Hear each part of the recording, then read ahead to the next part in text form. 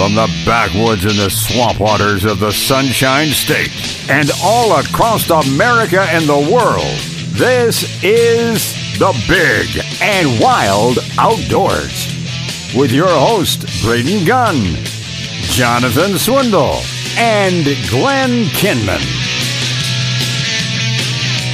Hey, welcome back, everybody. Hour number 3. We're getting her done, man. I'm going to need a donut. Last hour we were talking a little bit about worms, but I still stand by my my original statement that, oh, by the way, it's Braden, Glenn, and Bart in the studio today. I stand by my original statement. I've caught more brim with grasshoppers than I have with crickets. I mean, I don't know if it's because of the difference or maybe the brim that I was catching, the fish that I were catching were more in tune to the green or brown grasshoppers that you ran through the fields and actually went and caught, as opposed to crickets that normally aren't found out there. Let's just think about the insect itself. You got crickets, which naturally crawl and underneath the grass or right there on the surface, whereas the grasshoppers are on top. They have a tendency to jump and fly. Mm-hmm. So you would think that they would be more in tune because grasshoppers, they don't think, they just jump away from whatever is near them. What do you think, Glenn? Grasshopper or cricket? Well, I've used more crickets than I had grasshoppers, but I have watched the grasshopper. I picked a few up and threw it in the water and watched the fish eat them. So. I will say this. One of the most amazing things I've ever seen in my life, the old days when you're a kid and you're out fishing at the local stock pond or whatever it is around the area, and you go run around, you catch a few, grasshoppers when you get a chance, put them on the hook. As soon as you throw it out there, bam, you got a fish. On a kayak trip many, many years ago, I went over there, I brought my fishing rods and everything, and here was this, we found this spring, a small little spring out in the middle of the woods. It was only maybe 8 feet across. It was just a bubbling hole out of the ground. It had a little creek that ran out of it, that ran into the Ocklawaha River. And I didn't have any bait, so I went around, I went looking for grasshoppers. Well, I find those little black and yellow grasshoppers. I know you've seen them. Yep, I've seen them. Dude, put it on a hook, throw it out there, and I'm thinking, here we go. I mean, you could see the brim. I mean, it's like bass water. There's like 10,000 brim down there. They'd all come up, look at it, whoop, and go away. So there was something about that grasshopper that they didn't like. Maybe it was poisonous? I don't know. I didn't know if there was a poison grasshopper, but the thing was I was like, well, it may be toxic, or maybe it was the color combination. I don't know, that maybe set them off, and they're like, they'd come right at it. But I've done the same thing. I've thrown one of those black and yellow ones on the water at Lithia Springs, and they'll swim around and look at it. But you throw a green one on there, bang, they're gone. That's what I'm saying. I think it's got to be the color combo, because somewhere in that fish brain it tells you that it's, like, that's death. I'm not going to eat that. They'd come running in. I mean, they'd be like, yeah. Oh, no, not eating that, and turn right around. But what kills me is you take a little beetle spin that's black with a yellow stripe down the middle of it, bam, bam, bam, bam, bam, they'll hit it all day. Well, that's because it's got that little spinner. That's what I was going to say, the flash. You think that's the big difference? I don't know, but that's the difference between what you're fishing with when you just throw in the one cricket or the grasshopper by itself, or you throw it in there with the little silver or gold spinner with it. And now it's a little more flashy. I mean, it's the visual attractant. They see the flash. They look over. They see, could be an instinctive something strike. there. They go hit it. All I know is that if it was a black and yellow grasshopper, them suckers, they don't touch them.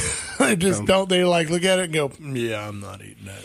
I mean, growing up in Texas, we would have a cricket bloom in the spring and in the fall, where they would pretty much just invade our schools when we were growing up. And I used to catch a handful of them, throw them in my pocket, take them back to the house, and go fish the stock pond. And I would catch brim with them, but I actually had better luck with artificials.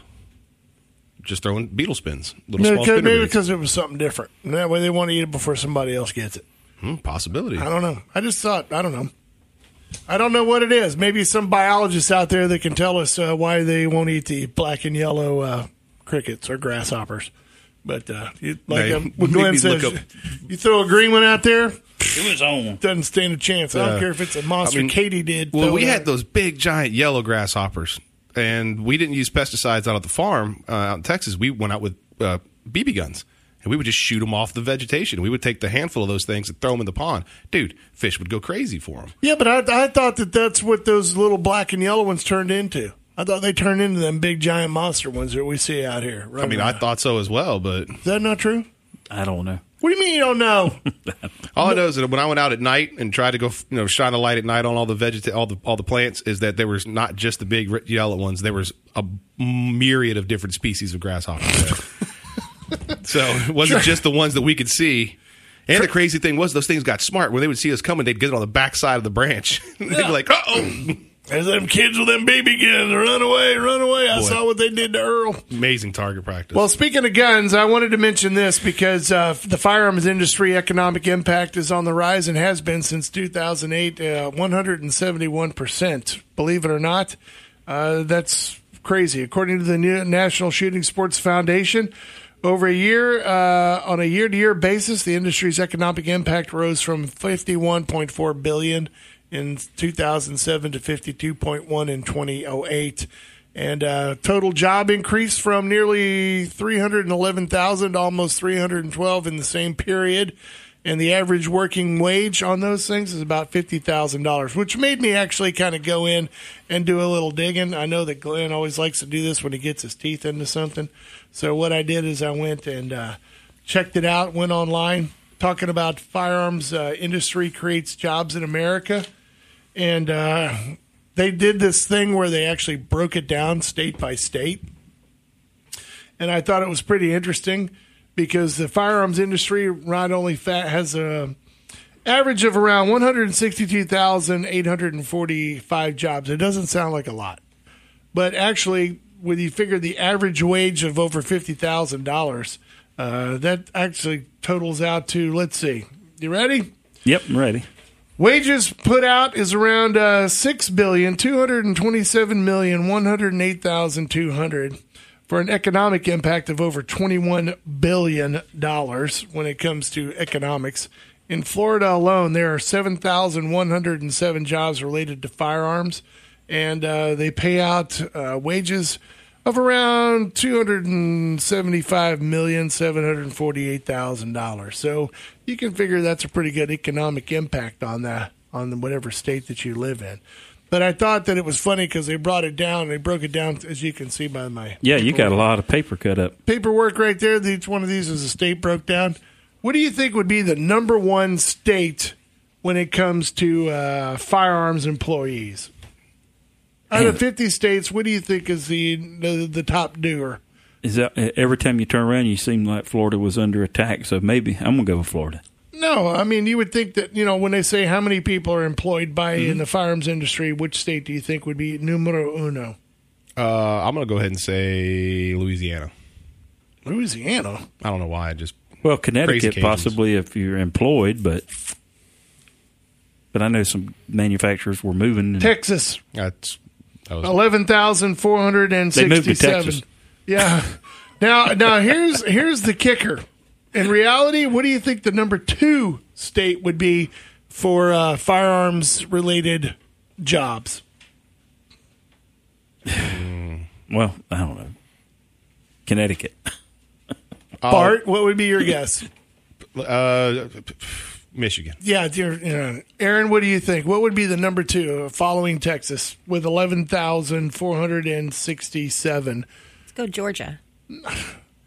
This one's going to blow you away. California.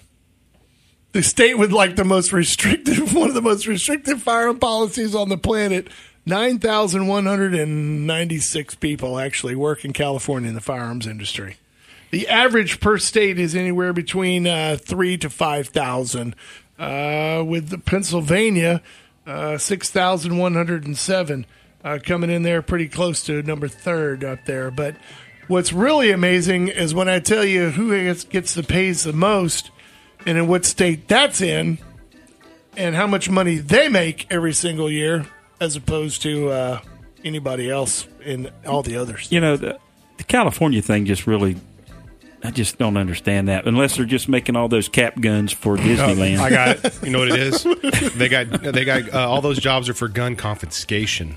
Yeah. Confiscation. Is that what it is? That's gun related. I don't know. Good luck with that. Disneyland, the little cap Prop gun, guns, court gun. Yeah. movies. Prop guns. Those are all made in China, dude. All right, we're going to take a break. It is the Big and Wild Outdoors. We're brought to you by G5 Feed and Outdoors and Brandon Ford. Stay here. It gets better.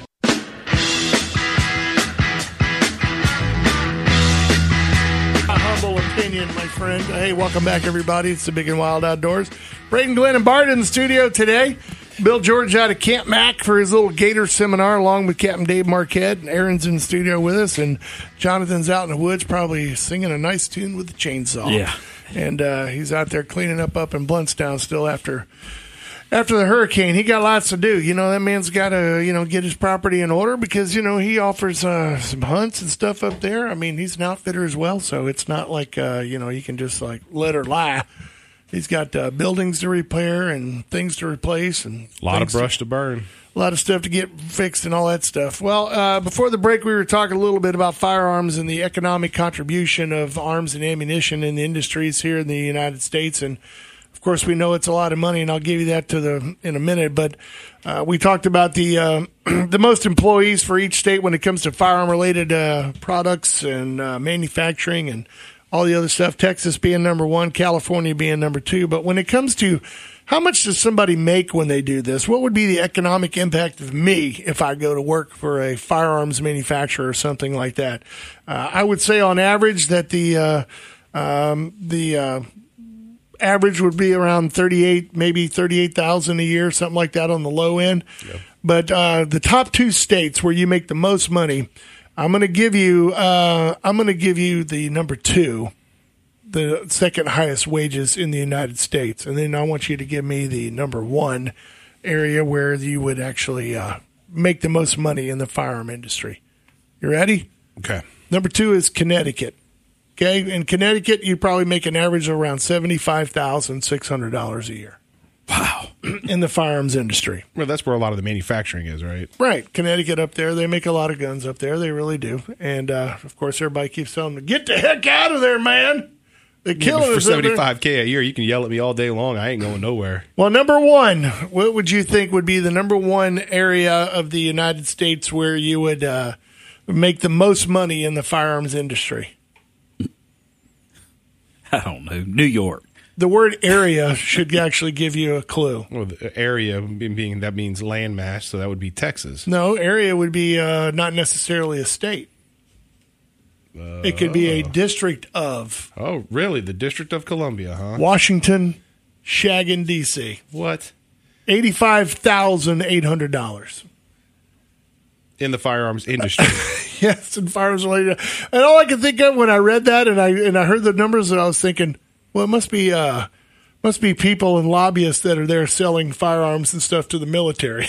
Yeah, I mean that's what I could think. That's what I would think of because I don't know of any manufacturing that's there in Washington D.C. That's what I'm saying. It's got to be arms industry people who are there selling, to foreign nations or whatever it is. I don't know. That's the only thing I could come up with. Is I was like, man, they don't make no guns in Washington. How could that be? Oh, but you got a lot of military contracts and contract companies that are there, and around Exactly. the Langley, Virginia area and stuff like that. They got to be nothing but lobbyists. But anyway, there's only 3 that work there, and the average wage is pretty good. Well, you know what? I can actually give you those numbers. You ready? Jobs. Okay, you know what they have listed here? They have. Oh, now here's funny. Jobs related in the District of Columbia related to firearms, 4. Well, there you go. Nice to see there. Now, but jobs related to suppliers, 6. Okay. When it comes to the economic impact in the induced jobs there in District of Columbia, 6. And when it comes to total, 16. How many in Connecticut? Now you know why they're making, $85,000 a year. In Connecticut, you got around 2,289 jobs and 972 in the suppliers, and then total overall is around 5,477. So, really? Half as much as Texas. I'm right. So that'll give you your indicators. In the economic output of the top 10 states, total economic output in dollars, it'd be Texas, then California, then Illinois. And then the jobs, top 10 states, Texas, as we said, California is number 2. Who would be number 3? Connecticut. I'm sticking with it. Why do you keep saying Connecticut? Because that's where all your guns are made. It's Florida. It's Florida, dude. Really? Yeah. Think about all the manufacturing that we have here in the state of firearms that are made here. This is true. You got Kel-Tec, you got Raven, you got down south, you got Wolf Industries, you've got fire manufacturers, Gorilla Ammo, all these others that are all made right here in the United States. And not to mention right component manufacturers as well. That's what I'm saying. Firearms related, firearms and ammunition related. So Florida, believe it or not, congratulations, is number 3 when it comes to jobs. And in the taxes, we're number 4. Texas pays the most, California number 2, and Ohio, and then Florida, and then Pennsylvania. Connecticut nowhere on the list of any of the top 10. So much for your Connecticut theory. It's all done. Well, I didn't want to get anything right anyway. I mean, is that what it is? You got D.C. almost right. Anyway. You're just an inch off the bullseye with that one. I saw 2 interesting outdoor, actually 3 related outdoor stories that I wanted to bring up on the show and get your talk on it. One of them was the poor guy up in Michigan who got killed by a turkey. On his motorcycle, of course, turkey flew out across, a bunch of them flew across the road, struck a dude on his motorcycle and put him down on the road, killed him. Wow. That's not good. And then speaking of death and humans, believe it or not, you might have heard this story, but out in Nevada, remember we talked about that was one of the first states that wanted to do away with the coyote hunts out there? Correct. That they wanted to get rid of the coyotes out there of, the contests and, the multiples and how many you can get and all that kind of good stuff like that. That they could go out there. Anything that was done as they would put it as in an entertainment type thing. So they would consider a contest to be entertainment. Entertainment. It's not population control on a controlled group environment. It's a contest. Yeah. Well, they just introduced a bill not too long ago that would give the Nevada State Senate would actually treat coyote hunting contests the same as someone convicted of manslaughter. That makes no sense. Can you believe that? It would be a Class D felony that carries a mandatory prison term of 1 to 4 years and a possible fine of up to $5,000. That makes no sense. Seriously. I mean, literally, it says that it's the same thing as someone killing or burning down a house. It's going to be carrying the same penalty as going and having a coyote competition. So, all right. So, the hypothetical situation: we all get together. We all go out we get to go coyote hunting out in Nevada. All it takes is one person to say that we're having a contest, and we have to prove that upon the law if we're just a group of people out coyote hunting. So, therefore, it could be moved into a way to harass, I would say, and demonetize hunters. It would be more of a harassment because I don't know if there's no prizes or money involved or anything like that. I guess that it would be hard to prove that if it was between 3 or 4 people out hunting together. I mean, whoever shoots the biggest one gets the case of beer. That's our joke. Well, that would be a prize, and I guess you're going to jail. It would be considered. But what if we all paid for it? We all chipped in for it. Is that what it is? Well, that you would chip in for the coyote one too. I'm sure there's an entry fee. I mean, I get it. I just don't understand the logic behind that at all. The logic is they want to do away with it, so they're going to make a penalty so stiff that no one wants to participate. That's how you do it. Whenever coyotes are running down, there in Vegas Boulevard, running right down the strip, snatching hot dogs or little puppies in the middle of the road, they're going to open it back up. Lie down with dogs, you're going to get fleas. So you know what? Let them get all the dogs they want, and then sooner or later they'll be like other states where they're begging people to come in and take care of their problem. That's exactly what they're going to end up doing. Well, they're native there, so this all fine. And it's so ironic that our good friend Steve Austin actually decided to come in. I know he's probably got to do a shift over on his 2 radio stations down the hall, but this would be something that we might get his 2 cents in. Hey, Steve, would you like to come in and participate on the show? Yeah. I think you really ought to hear this story, and then we want your 2 cents on it. Okay? I had to do the talk back. That's why it sounded like I was really, really far away. There's no check involved in this. There's no check involved. This is for free. Freedom. Okay. What is it? Oh, it's on air? Yeah. Yeah, we're on the air. Yeah. Hi. No, I meant with headphones. Yes. I don't know if you heard this story, and I know that this is something where your opinion has changed over the years when it comes to certain things when it comes to hunting, and I don't disagree with all of them. But there was a guy who was called out this past week who was a big game hunter out in Africa. and I wanted to get your take on it. You ready? Yeah, go ahead. Big game hunter who has killed more than 5,000 elephants says he's totally unrepentant after being named in an investigation into plummeting numbers and admits to killing 60 lions, 50 hippos, and 40 leopards. Yeah, I have a problem with a lot of that. Okay, well, see, when you hear the headline, a lot of people would have a problem with that. Justify killing 5,000 elephants to me. Ron Thomas, 77, who worked in the Africa's national parks for almost 6 decades, claims he was not hunting the animals for pure sport, but actually managing the population that would otherwise have gotten out of control. He was forced to defend his record by a report that came out on the campaign to ban trophy hunting, banned him and branded him as one of the most prolific elephant killers on the planet. On his website, he also claimed to have killed 800 buffalo, 60 lions, 50 hippos, and 40 leopards, as I alluded to. The total does not include kills where he made while leading culling teams that shot 2,500 elephants and 300 hippos in the Gonarosa National Parks back in the 1970s. Now, does that make it sound like it's more justifiable or not? No, because 75% of African elephants' territory will be gone by 2050. Exactly what he was saying, too, is that during his career, of course, he was also a game warden in the Hawang National Park and a professional hunter in his life for only 3 years. He no longer routinely hunts, but said he would go again if he was invited. And he also says that he argues that elephants are not an endangered species, that wildlife parks in southern Africa have 10 to 20 times more elephants than they can sustain, and they're destroying their own environment, and that's the problem, is the fact that they don't have the room anymore. And well, so I don't believe that elephants lived on this planet for 20 million years, just decided last month to destroy their habitat. Well, the problem might have something to do with those super highways and big exactly. lodges. And exactly. It's not. You need to go because you're interfering with my high-paying clients. Well, now, see, on that argument right there, which we could get into a lot more in depth, is those people who say, well, you moved into the Black Bears territory, so you're just going to, they were there first. But here's your logic there. So you and I live in a neighborhood that has 40 houses. So Glenn moves in and has 10 kids. So we go, you know what? Glenn's breeding too much. We need to take him and his kids out because there's not enough room. And then Bart moved in, so Bart's got kids now. Him and his kids have got to die because there's not enough room for everybody. And that's your logic that let's kill all the elephants. Well, that's the only way that they're going to maintain the numbers, and otherwise disease is going to take over and habitat then let destruction. Disease took over because it was there before we had rifles. Well, okay. Before there was a 338 or a 410 nitro. All I can say, Steve, God said multiply. Exactly. Yeah, that's true.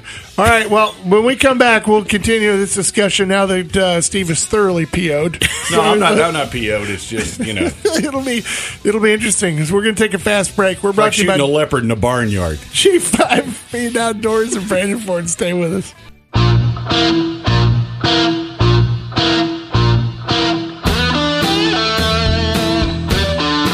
The Big Chicken, you're not leaving yet. Welcome back, everybody. It's the Big and Wild Outdoors. Braden, Glenn, Bart, and now the fabulous and famous Steve Austin. I guess you'll be on, where are you going first? Q105. Q105 for a while, and then you're going to... Q105? Yeah, and then you're going to be over at K99 for a while? QYK. Yes. Yeah, QYK. You'll be there. Get me in trouble calling it K99. That's all I need. I'm a P1 from the old school days, so I'm sorry. Right. K99. Listen, before the break, we were talking a little bit about this gentleman who professed to kill over 5,000 elephants, 60 lions, 50 hippos, and 40 leopards, and is being called out by the N Trophy hunting group out there. And they say that the African elephant is 10 to 20 times more elephants in the areas out there than the area can sustain, and it's destroying the environment. Without proper management, including culls, he argues that the parks will be overrun and endangered more species than elephants alone. So, there's other things out there that need that cover as well. So 40 leopards overran those 10,000 acres too? Maybe they were, killing villagers. I don't know. You saw Ghost in the darkness. Don't a lot of those leopard calls come from, let's say, the villagers where the leopards are harassing their livestock, and so therefore they call the professional hunter to come out? I think you get a lot of the natives call and go, hey, we have 10 leopards out here, 10,000 apiece, you can shoot one. Yeah. I think that's how that works. Could be. But Eduardo Concavas, founder of the Campaign to End Trophy Hunting, says, rubbish.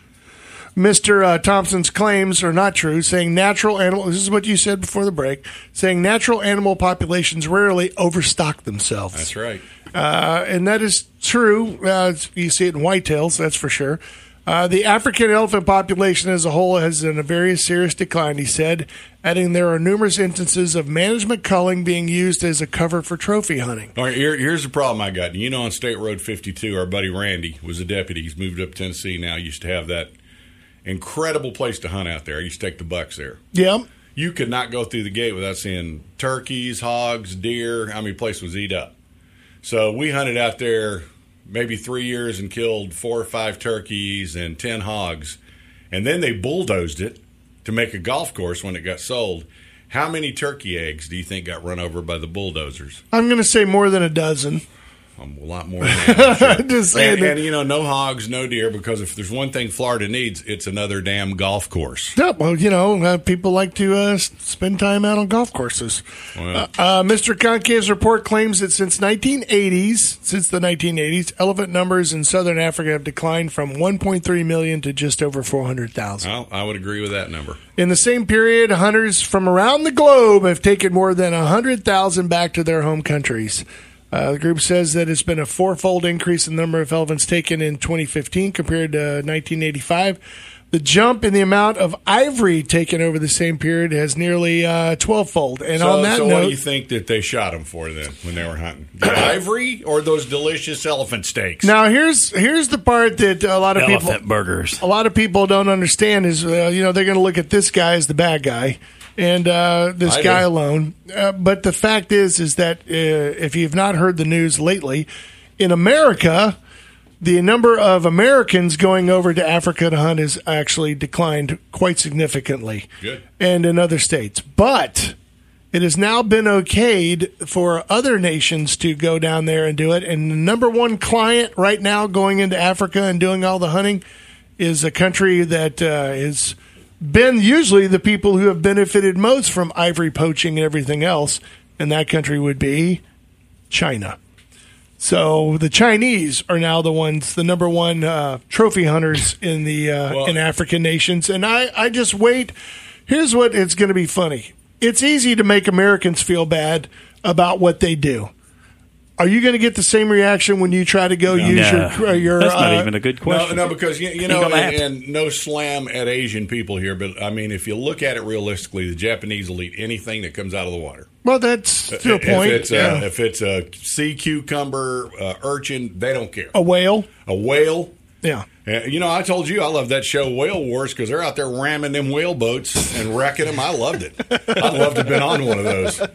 But, you know, that's what I'm saying. So you're going to have these people that are going to, no matter what, are going to eat everything on the planet. Now, Florida, we're just going to pave the whole state. We're not going to eat anything. Well, that's true. Because we need another 6,000 condos this month. Well, yeah, especially here in St. Petersburg. That'll sit empty forever. Yeah, and create more traffic and congestion and accident. And then they can go back on and scream and yell how we need more of a rail system or better buses. The only thing I'm saying before you say I'm a complete idiot, just go online one day and see who owns all these condos and houses that we're blowing up massive farmland for. Not Florida people. These are people in New York, New Jersey that have got people down here building them. Oh, yeah. Well, but I mean, on this one here, I assume that what I was saying is that it's easy to attack Americans. It's easy to get on social media and beat up a cheerleader who, shot an impala out there and put her picture up there on her African trip. But how is Greenpeace, trophy hunting for whatever, and all these other animal rights people, what kind of wall are they going to come up against when it comes to China? Do you think it's going to make a dent or a care, or what do you think those people really do care whatsoever? No. They have no idea. So they cut out the middleman. They don't have to go buy their ivory from somebody else. They're going there to go get it themselves. But the thing is that you took away the compassionate person like Steve Austin, right? Who would love to go to Africa, maybe take a kudu or a sable, and then that's it. He's done. Whereas you get the billionaires from China who go down there who go, how much is that? How much is that? Kill How much is 30 that? animals. How much is that? How much is that? How much is that?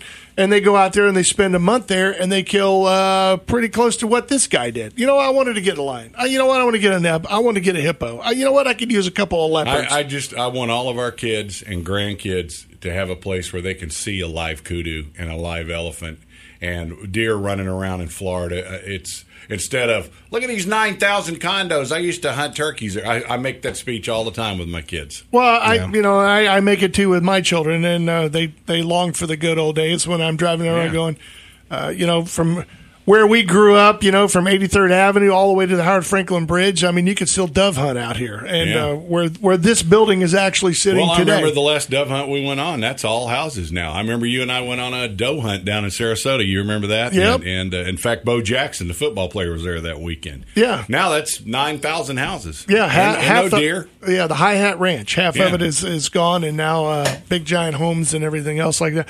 Now Or it's the High old House Ranch. or the old celery fields down in Sarasota. Yeah. You used to be able to go down and go down. Now it's all Not only did they grow food there, but you could also dove hunt there, and now they're all houses as well. Well, when I get the compound built, there'll be none of that. There'll be no poaching. the compound, it's going to be the Austin compound. As I said to the late Tom Rivers once the sandbags go up, nobody gets in. That's true. Tommy went, "Are you serious?" Yeah. He thought I was serious. I can't get in? I'm like, no, you can get in. Yeah, you have to know the secret knock, and I'll Yeah. give you that in about 5 more months. It ain't shaving a haircut. Try again. Exactly. Well, anyway, I know that you're passionate in yours, and I know that on social media, when you see something like that, you're not afraid to put your 2 cents in, and that's why. Well, I know you got to go to break, but let me say this. Here's a problem I got. Yesterday, you probably saw it, those 2 starving horses in Hillsborough County. I think one of them died. Yes, it did. Yeah. People going ape crap over that. 9 million comments. But I can go out here today and kill a baby that's full term and crying in my arms. That's cool. That's all right. I'm with you, Steve. What I'm is with you on wrong that. with this world? Well, and the thing And is, I'm not saying starving horses is right. That was a horrible thing to do to oh them. no, But- he's a bad guy. And But the fact you're is, holding a crying 9-month full term baby. Something's messed up in this world now. yeah, and here's what's funny: the first excuse they use for that behavior for him is he's got dementia.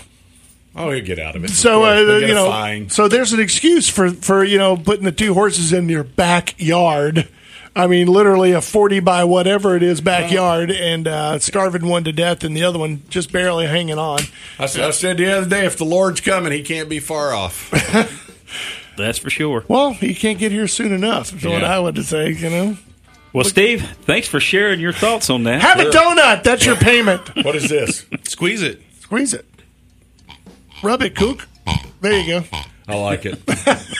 Take it with you. You've heard that before. You got grandkids. All right, we got to take a break. It is the Big and Wild Outdoors. It's getting crazy in here, but we're brought to you by G5 Feed and Outdoors and Brandon Ford. We'll be back.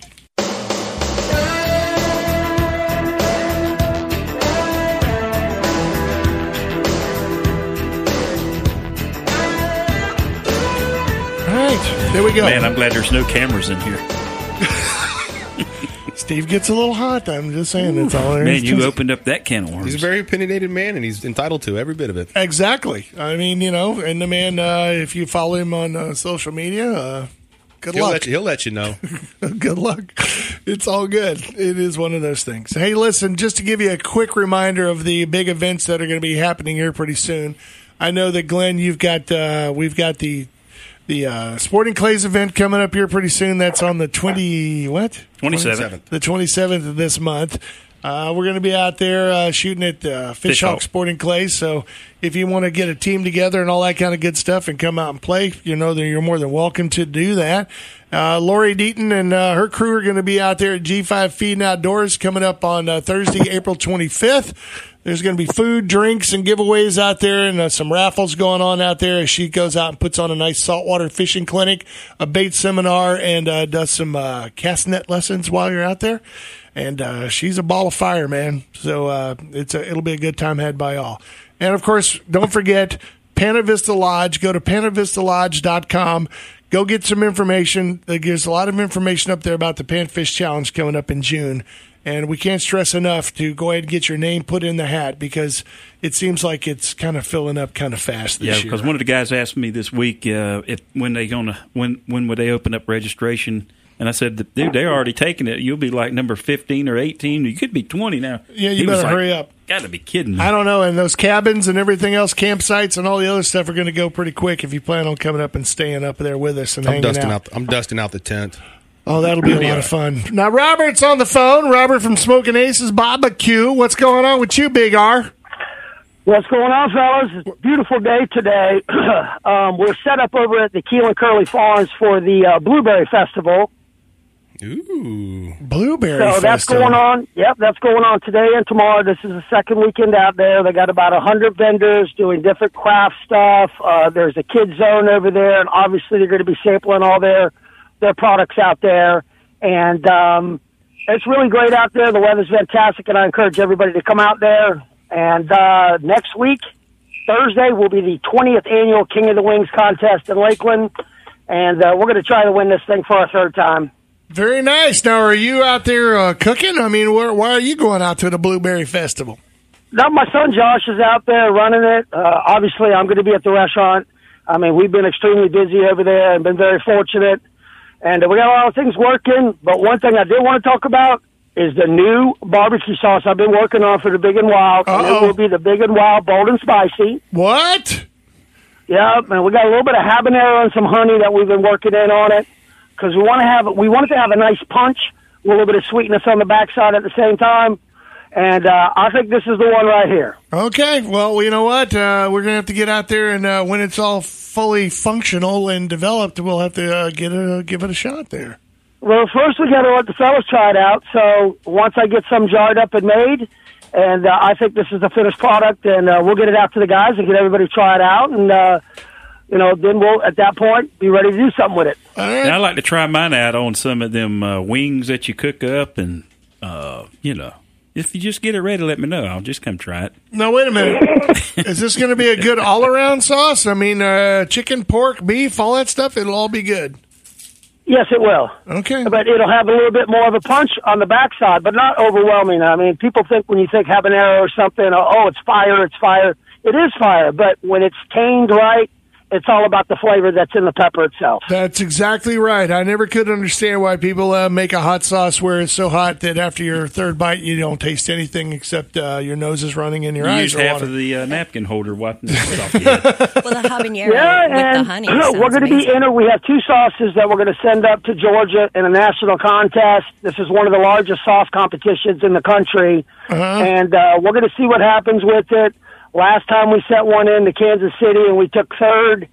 So I'm really hoping that we're going to do well with this product. And as always, I'm just trying to go top 10 because you're going to have 400 or 500 sauce entries in there. That is true. So are you saying that you're going to try to enter the Big and Wild sauce, or is this you going to put it under another? I'm going with 3. I got 2 on the table, but I needed one that I wanted to do on some chicken, and that's the one that I'm going to go with. So we're just going to see what happens. It's just, you never can tell. It's trial and error in this thing.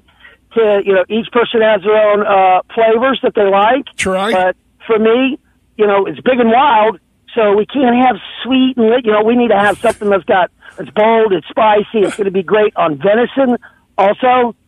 So I know how to cook that. Yes, you do. And usually it involves some sort of bacon as well, so it's always a good time. Absolutely, well, absolutely.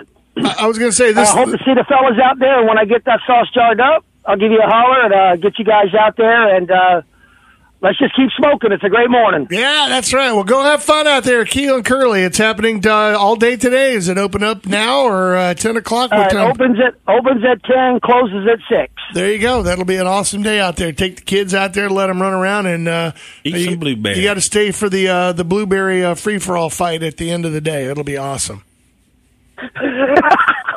All right, fellas. Thank you. See you, Robert. Robert at Smoking Aces Barbecue. Go out there, Keel and Curly. It's a good place. It's right up there off Forbes Road. Forbes Road. You go Branch north on the Branch Forbes Road. You go south and go to 92, take a left, go down about a quarter of a mile, and there's G5 Feed and Outdoors. So you can do both in one day. Yep. You can go out there and do some shopping. I'm kind of thinking about that sauce he's made, Big and Wild, with a You're untamed. Already, you know untamed what? with a taste of sweet. You've come in here today and you brought food, but yet you've alluded to food all day today. Is Maybe Ginger we not can feeding put you? some of the Big and Wild sauce on one of these hole-in-one donuts.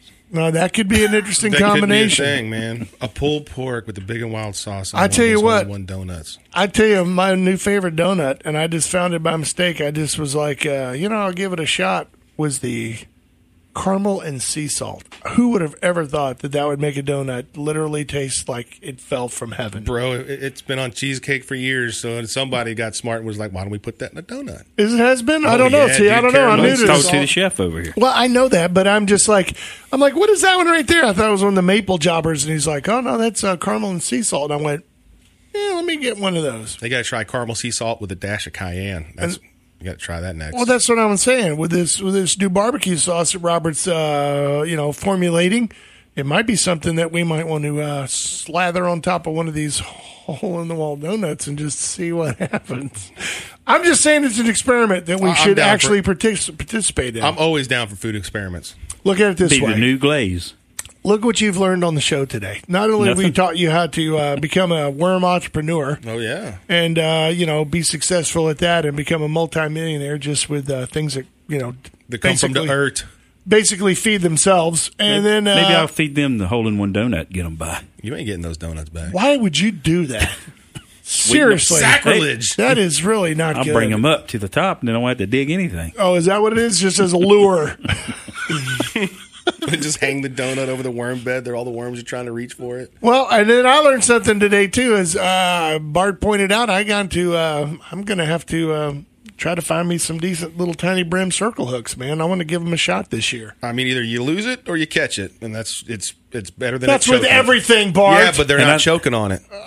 The other thing that you should have learned is don't ask Steve Austin any of those questions like that again. I wanted to because I wanted to hear his humble opinion. You wanted to fire him up for the day, get him motivated. Because I knew that. Getting ready to go charge hell with a water pistol. And before we get out of here, I wanted to let you guys take a look at some of these. I brought some Reaction Innovations samples. That Why are you just bringing them up now when the show's almost over? And also, this is a new product that we may be bringing into the store, Big Dog Baits. I wanted you to see and get your opinion on. I already like the colors.